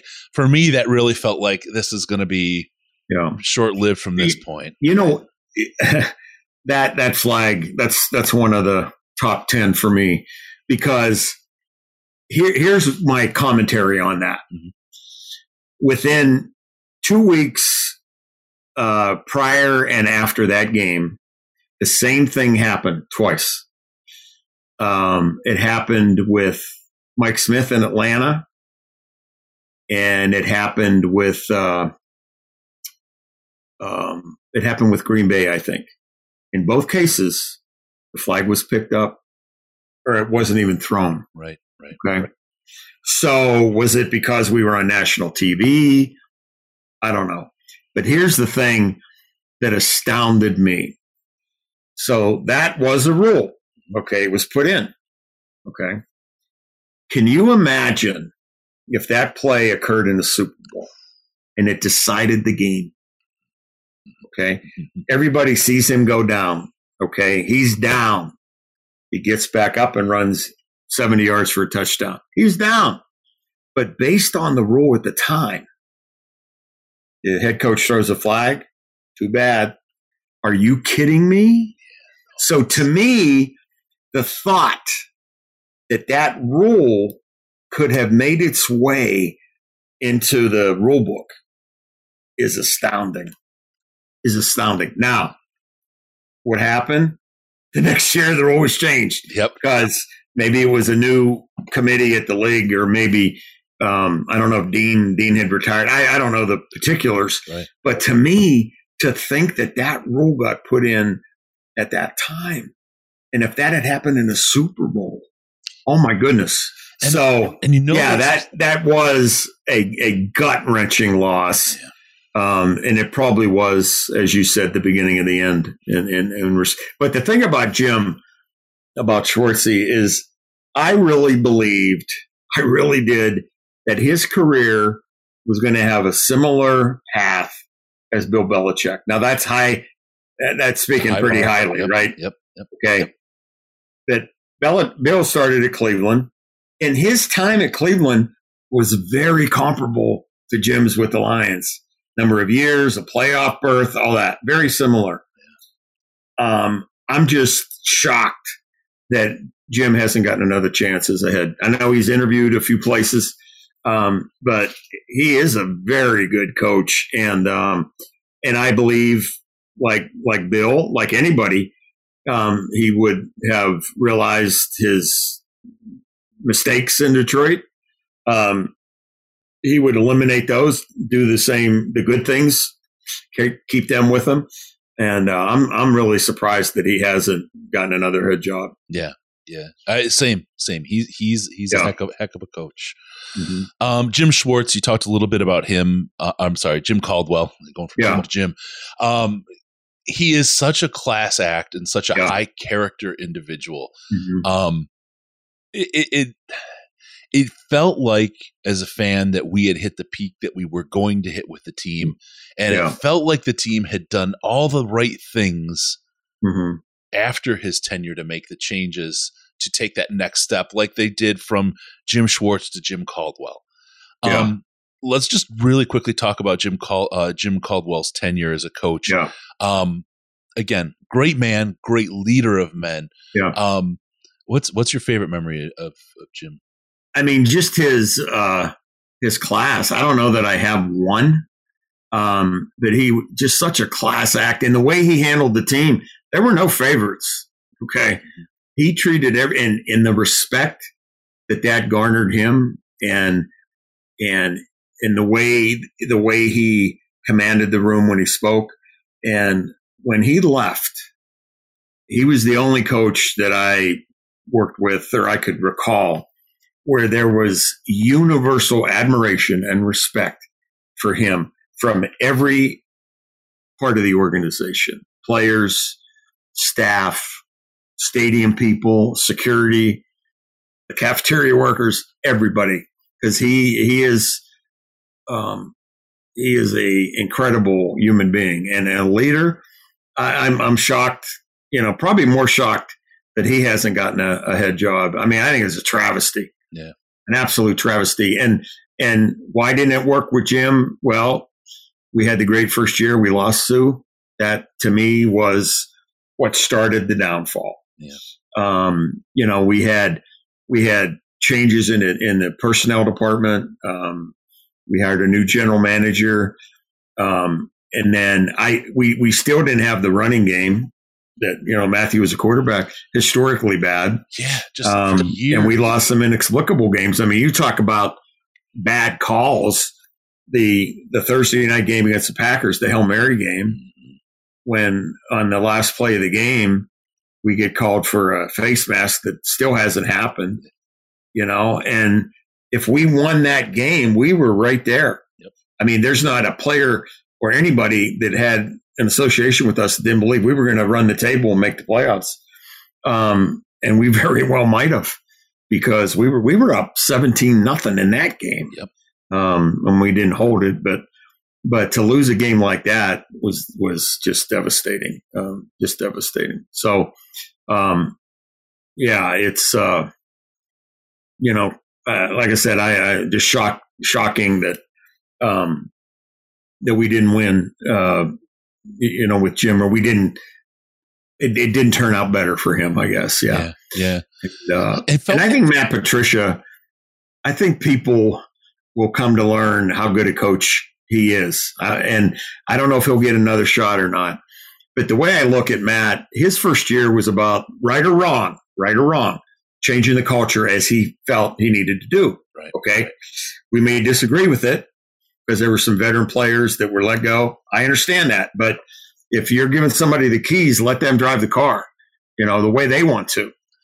Let them listen to the music that they want to, right? Right. So he changes the culture. And even in that first year, we weren't eliminated until December. Yeah. Okay. It would have been a long shot, but we were in the hunt until December. The second year, we're right around 500. Halfway through the season, Matthew Stafford gets hurt, gone for the rest of the year. Don't win another game. Yeah. The third year, and things were starting to go downhill by then for Matt and his staff and for Bob Quinn. COVID, right? Yeah. And that affected every team differently. It had to have an impact. I know everybody had to deal with the same, rules and restrictions and protocols, but I think that had a big impact. And then it's hard to turn things around in a situation like that. So when you're starting, 10 yards behind the starting line, like the Lions were in the COVID year, how do you catch up in a circumstance where everything is upended? It's difficult. It's difficult, yeah. And you talk about that, and that's one of the things, they gave the keys to Matt Patricia. Yeah. And in the moment when he was hired, you think about it, Ernie Accorsi, the whole search, the way it was conducted, it was renowned. It was throughout the NFL hailed as the ultimate best search, best quality GM, best choice across the board. Yeah. And in that mindset, you do hand the keys and you say from this dynastic organization, take us there, bring us there. Yeah. We've built from Jim Schwartz to Jim Caldwell. We're ready now. We're on the precipice. Yeah. Take us there. And it was so disappointing to watch from that point to where it wound up. Well, Chris, let's go back to something I alluded to earlier about how plays in a game early in the season. You look at his second year, 2 games, Kansas City at home in a top 10 bizarro play. The fumble at the goal line, returned 99 yards by Breland. Are you kidding me? That doesn't happen. We win that game. Yeah. And then Green Bay, 2 hands to the face calls that haven't been called since. We win that game. Now, you mean to tell me, and I think we were 1-0-1 at the time we were playing in Kansas City. I could be wrong on that. But you mean to tell me we don't win those 2 games? The season isn't different. Absolutely it is. So, it's why we love sports. We can go back and the what ifs and maybes and how comes and all that. But those were 2 plays that were gut wrenching, or two games. Yeah. The Breland play. And then even in that Kansas City game, we still fought. And Mahomes had to make a remarkable play on 4th down. We figured out the Kansas City, win the game. Our defense figured out the Kansas City offense like nobody else had previously. We set the template for the NFL in that game, and it was just such a heartbreaker. It's heartbreaking. So, but that's the beauty of football and the NFL. It's so small, the margin, and so there's always hope. And I know there's a lot of hope going into Dan's second year. So let's talk about that, because it's hard. Okay. So to have a guy, and I'm gonna pull out a Dan Campbell quote again here. Yeah, I just had this feeling of like I was going to be walking around with any pants on. Dan has a way with words that he does. Since the big buck, right? We haven't seen that from a head coach. Yeah, he has endeared himself to fans of the Lions. He held a team together in a year last year. Where guys you would expect would have been calling it in the 1st of December. Yeah. That game they won against Minnesota was I happened to be there, and it was just so exciting. Yeah. But he held that team together, and and they believe the team, the coaches, the players. We were at Senior Bowl this year. We were able to interview Hank Fraley, Phipp, Kelvin Shepard, a bunch of the guys, and you just can see and feel the love that his coaches have for him. Yeah. So there's a personality there. There's a player love. The players love Jim Caldwell. The players loved Coach Fonts. You have these things. What do you think? Do you think Dan Campbell and Brad Holmes have the right stuff? Do you sense something different with this leadership team than maybe what we've seen previously? I mean, it's easy to say yes, but I always caution myself because I felt the same way going into Wayne's second year. I absolutely felt the same way with Jim Schwartz and even Rod Marinelli. Rod Marinelli, after the end of his first year, we go down to Dallas and beat a playoff team. Yeah. I mean, we were 20-point underdogs in that game. And then Jim Caldwell's, after his first year, despite the loss of Sue, you never know how big an impact that was going to be until the season. Yep. But I think what Lions fans should be most encouraged about is that they have a plan. And the team didn't reach for a quarterback in the draft this year, while a lot of media and experts thought it would. There was so much talk about a quarterback. And the second year often is more difficult than the first year. Yeah. So I just caution that, because the first year there's intangibles, there's culture change. And I look at Wayne's first year, we ended with a 5-game winning streak. The excitement and anticipation was sky high. Jim Caldwell was sky high. So I think in some respects, it's going to be harder this year.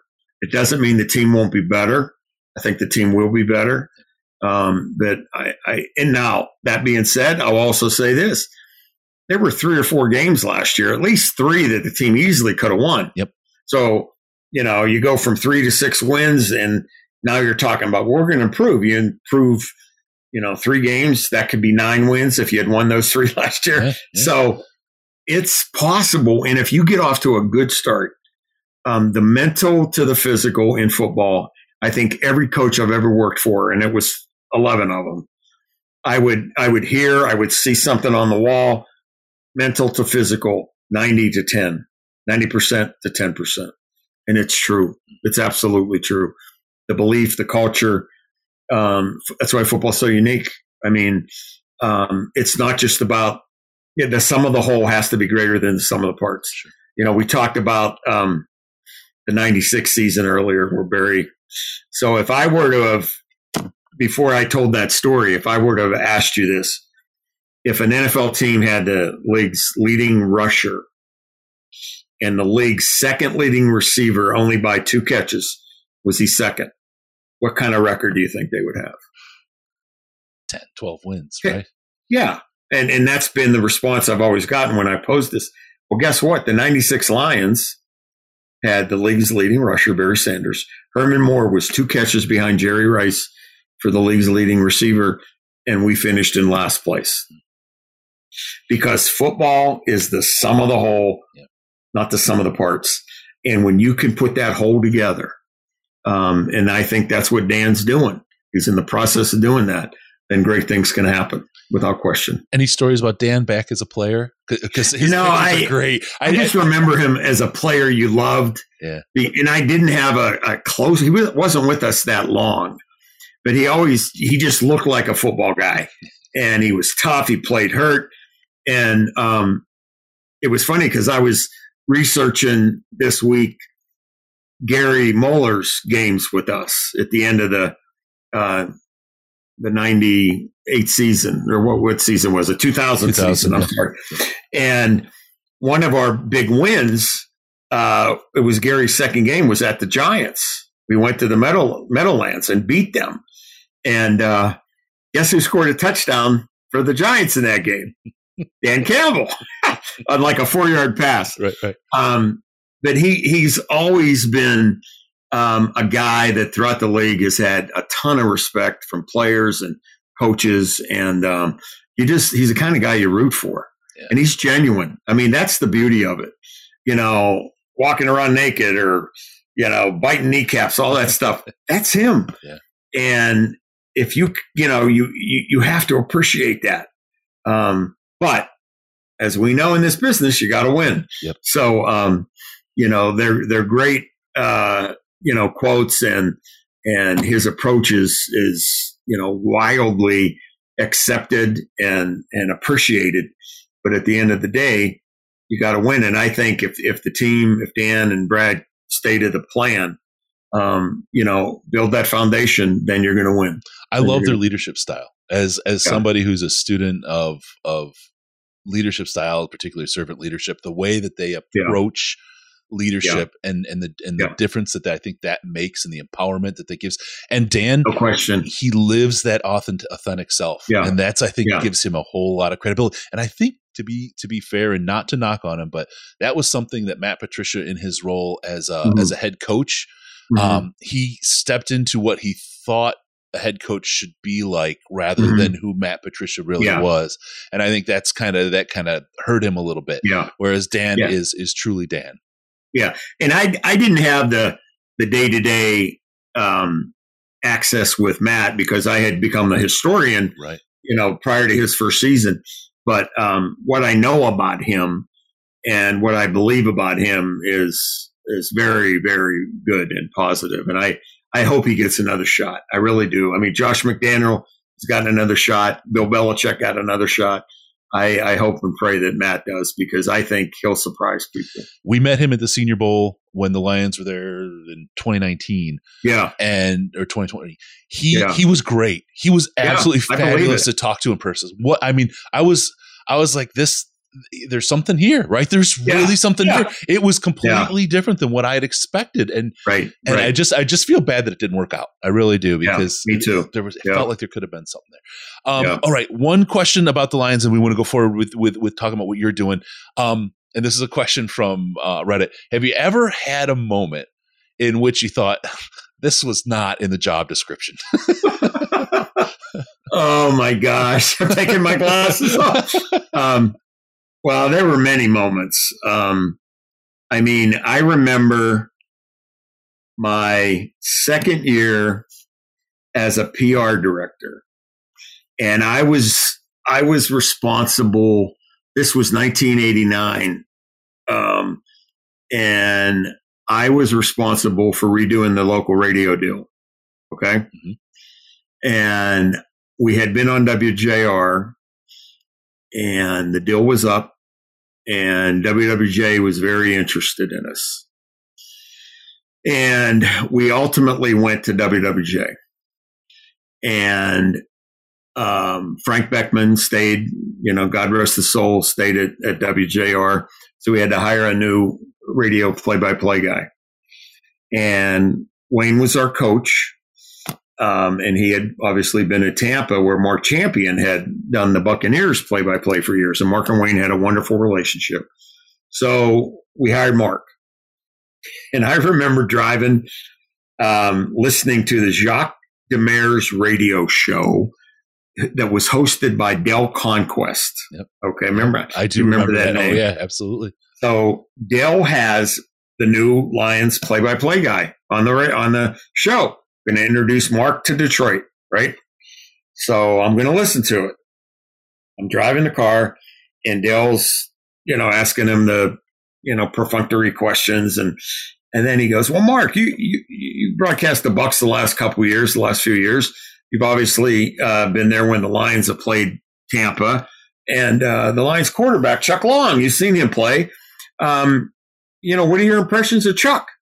And Mark Champion goes, "Well, I don't think his arm's good enough to play in the NFL." And I about drove off the road, and I'm like, did he really say that? Oh. He said that. And I am dying because what are you doing, Mark? You know this business. You could have said, well, it'll be interesting with Wayne as the coach. He hasn't had the success yet. There's probably reasons, blah, blah, blah.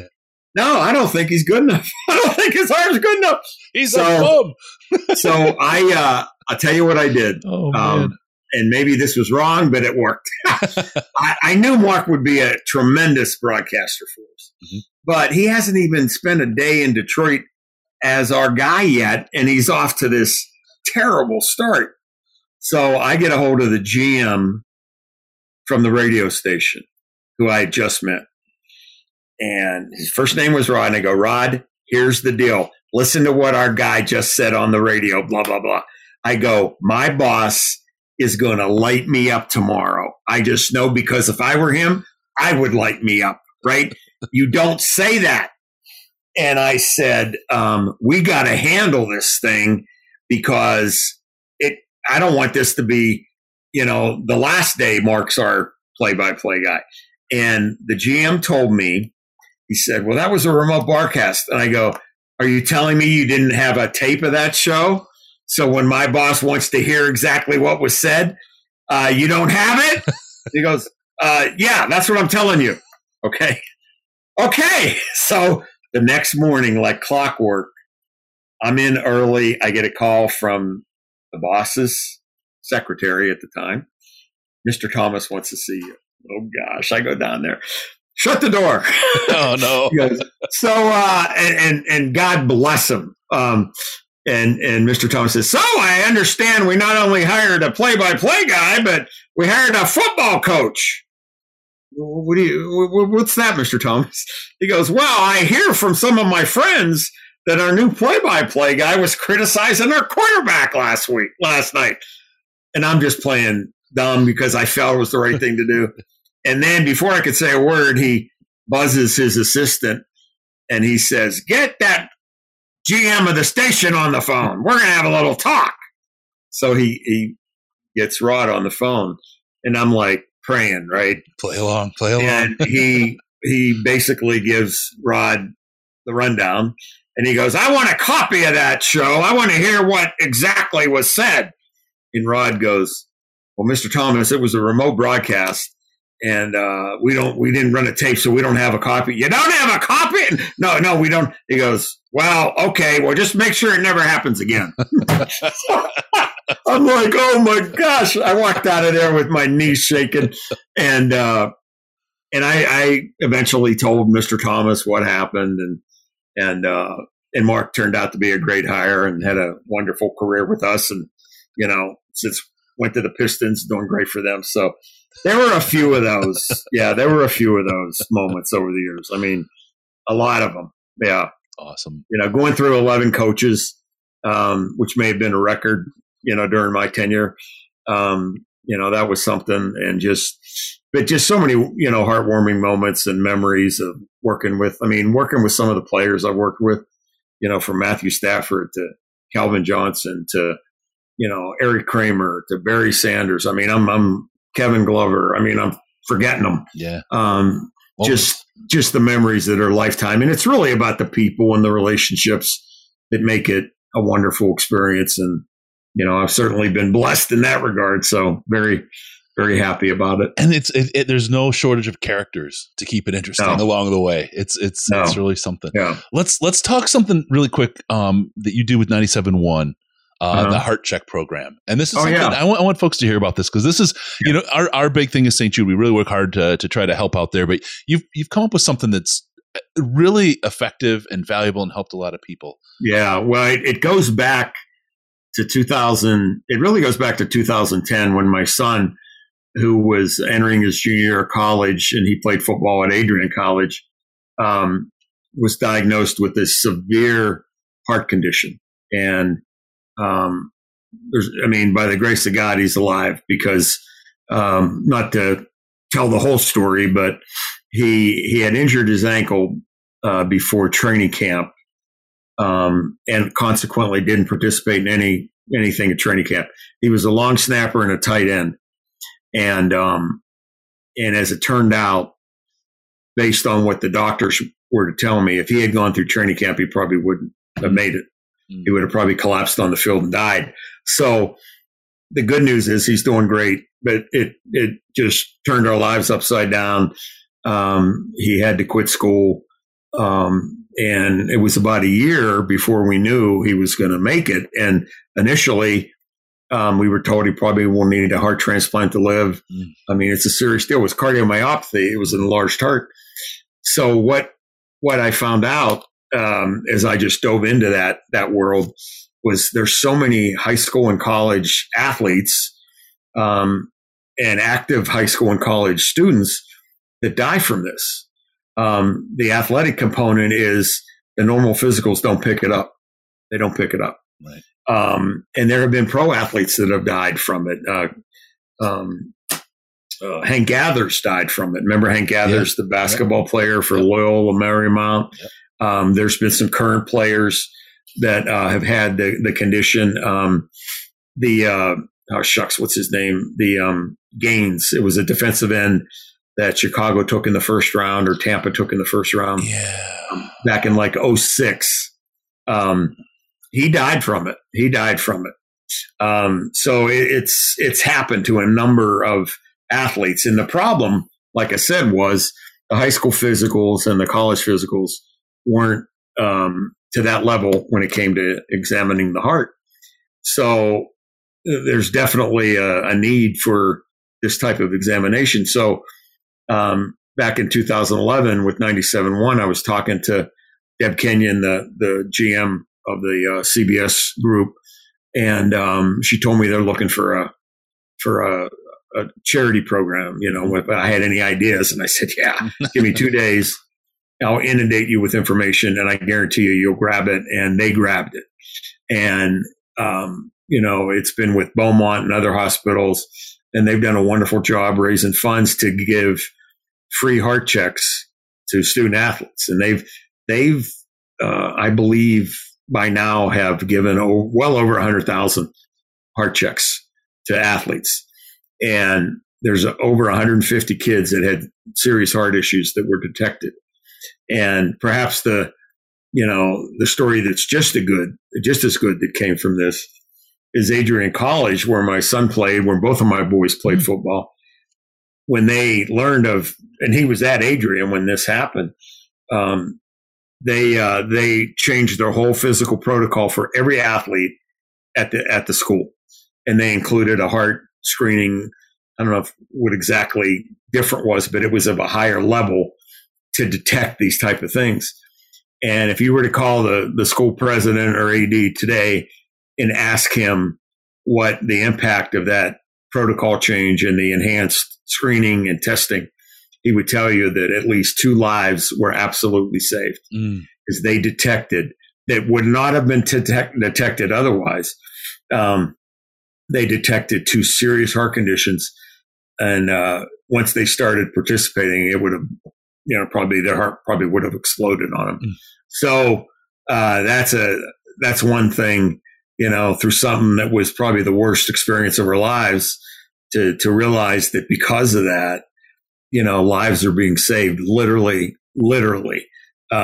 is just such a blessing. And 97.1 has done a great job with that, and still doing it. So just a wonderful charity. That's great. I mean, people, I don't think they've figured us out in the 8 years we've done this. Our whole, there's 2 things we try to do. We try to capture the history of the Lions and help people, in their current state of fandom with the Lions and understand what's going on. But the other side is it's a massive money laundering operation for charities. Or just there you go. I thought I heard that. And I thought, did I repeat that? It's we just try to do good in the world. It's one of the key pieces, the foundational pieces of what we do, and that's great. I always want to highlight when people do that kind of work. Because it's important, to give back to the world, especially the world the state it is today. It's really the thing, the best thing you can do to make a mark and make the world a better place. No doubt. To whom much is given, much is required. And I think everybody in our world would tell you we've been fortunate, to have the opportunities we have and the career that we have, and we have a chance to give back. And I know you guys do great things with St. Jude's. And is there a better, charity, if that's the right term to describe St. Jude's in the country? I don't know what it is. Yeah, they're really, really close to the heart. Special needs. Let me just kind of bring this around, because I think most fans don't realize that there's been a Detroit Lion in the Super Bowl for like 30 times. It's not the man they expect, but Bill, you've been to 1 or 2. 30 is it? Is it 30 Super Bowls that you've been to?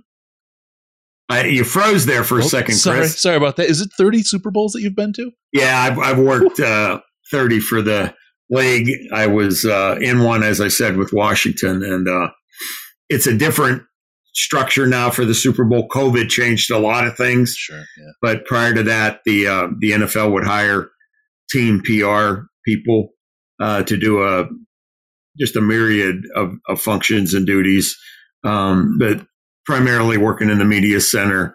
And it's the biggest event in the world, and it's remarkable. And to be a part of that has been humbling and wonderful and memorable, and just so many, and just to see it grow the way it has over the years is remarkable. I mean, everything used to be in one hotel. It was a big hotel, but now it's spread out over the metropolis, whatever city's hosting it. I think back to Super Bowl 16 at the Silverdome with people, right? As the halftime show. It was the Niners and the Bengals. Yeah. But what that was, and as far as a show compared to now, it's not even close. Yeah. Wow. Yeah. The show's become just like an entity in and of itself. Yeah. Yeah. Gosh. Yeah.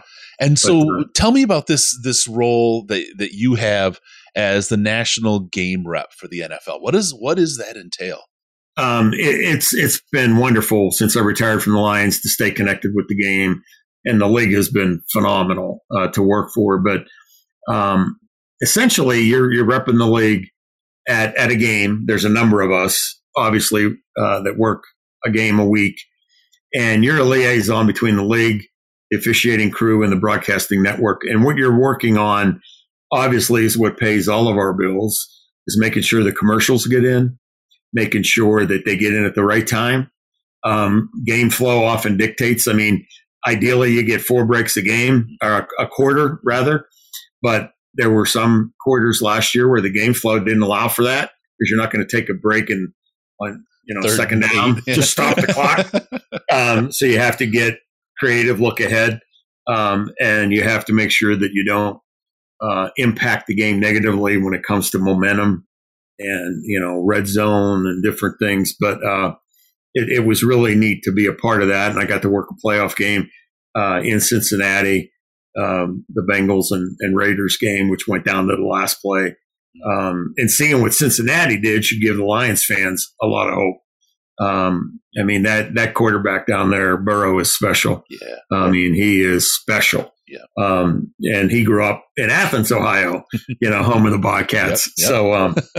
So yeah. And, so I'm really looking forward to continuing that, during the season. It used to be that we would travel, that role would travel and be in person at every game, but COVID changed that. So the majority of the regular Sunday 1:00 games we do with technology that we have in our office. Yep. And you get a truck feed, the live feed from the truck, from the stadium. It's pretty remarkable where get to Bill's house for game day. That's what I'm hearing.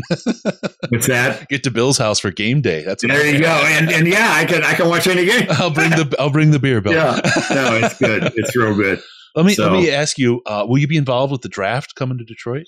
I don't know that yet. I could be from a league standpoint, which would be pretty cool. It's pretty exciting. That's a great thing for the city. And I mean, the truth is it's going to bring a lot of revenue to the city, and other events we'll be watching to see how we do things. And I was very involved in the Super Bowl that was here in 2006. And I, having worked all the Super Bowls the year before in Jacksonville, and just hearing the national media gloom and doom, oh, we're going to Detroit. Blah, blah, blah, blah. Well, that tune changed to when the Super Bowl was over here. It was, gosh, I hope Detroit gets another one. This was tremendous. Yep. And it really comes down to the people and the attitude, control what you can.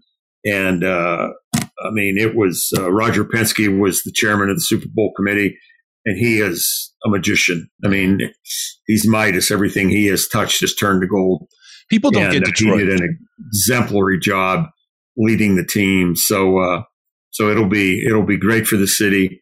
Hoping the Lions are picking late, by that time. 32. I'm sure that's what the team wants to. So, yeah, people outside of Detroit don't get Detroit. Detroit is truly, I've lived all around the country. Detroit is a special place, and it is truly because of the people and what makes up the people of the city. Right. It's a great, great place. And to have an opportunity to bring national folks in for them to get a taste of that and to feel that, really, I think it's good for the city. But it's good just for people to recognize, that those stereotypes are out in left field. And I mean, when you think about our nation's history and the role Detroit has played in it, not only the automotive is obvious, but what Henry Ford did with the $5 a day wage changed lives of thousands, hundreds of thousands of people and generations consequently. What the Willow Run plant did during the war to build planes for World War II. I mean, there have been so many times where Detroit, and just like it stepped up during COVID, the big three shut down and started, producing masks and ventilators, whatever. Is there a more impactful city when it comes to the history of our country than Detroit? I don't know. I mean, Pittsburgh had a lot with the steel industry and the growth of that. So I feel a connection between the two, between Pittsburgh and Detroit, a real, affinity with the people. Right. I think very like-minded, blue-collar, hardworking, loyal, very loyal. Detroit's a very loyal community. And that's why, as we talked about Dan Campbell, people relate to a guy like that, and, but yeah, Detroit, it's great. I was downtown, 3 weeks ago on a Saturday night, and it was alive. And it wasn't just in one spot, the whole downtown with all the street side seating for restaurants. And it was just like, wow, this is phenomenal. And you have the thought that you just had, you wish others could see it. Yeah. To really show off what we have. Bill, I've got a million more things we could talk about. We've been talking forever. I took way more time than I said I would. I appreciate your graciousness. That's okay. I enjoyed it immensely. Fantastic to speak with. Let me get my ad in really quick. Don't forget to join us for the 2022 Detroit Lion Podcast Training Camp Party, Saturday, July 30th at the Uptown Grill in Commerce Township. Tickets are available at party.detroitlionspodcast.com. $35 for tickets, dinner. You get all your soft drinks you want. There's door prizes, live podcast. Dan Miller will be there. Jerry Jacobs will be there. And we're even working on a couple more guests. Bill, if you want to stop by, if it's local, come on in. That's a great time. Great spot, the Uptown Grill. It's a good spot. And either way, I would love to come have a beer with you because, boy, your stories, they're enthralling. We'll do that next time let's do that. Definitely a man of so much character and just history. The history is just enthralling. I could sit and listen to you all night. I appreciate you joining us. Absolutely. Really quick, folks, don't forget about us on Patreon, patreon.com/Detroit Lions Podcast. You get access to the Slack chat, which is the most intelligent Lions chat on the internet. Also follow us on Twitter at DET Lions Podcast, DET Lions Podcast. It's the only place to do Twitter hands-free. Give us a call via Skype, Detroit Lions Podcast, all one word, or call us on the Lions line at 929-33-LIONS, 929-335-4667. And be sure to go to DetroitLionsPodcast.com, subscribe to the podcast so we can show up in your ears automatically. Thank you for tuning in. We're going to see you next time with the Detroit Lions Podcast. Remember, no pants, no toasters, no hot tubs, no problems, because we're Detroit Lions and Reddit Connection. Bill, thank you so much. Appreciate you for joining us, man.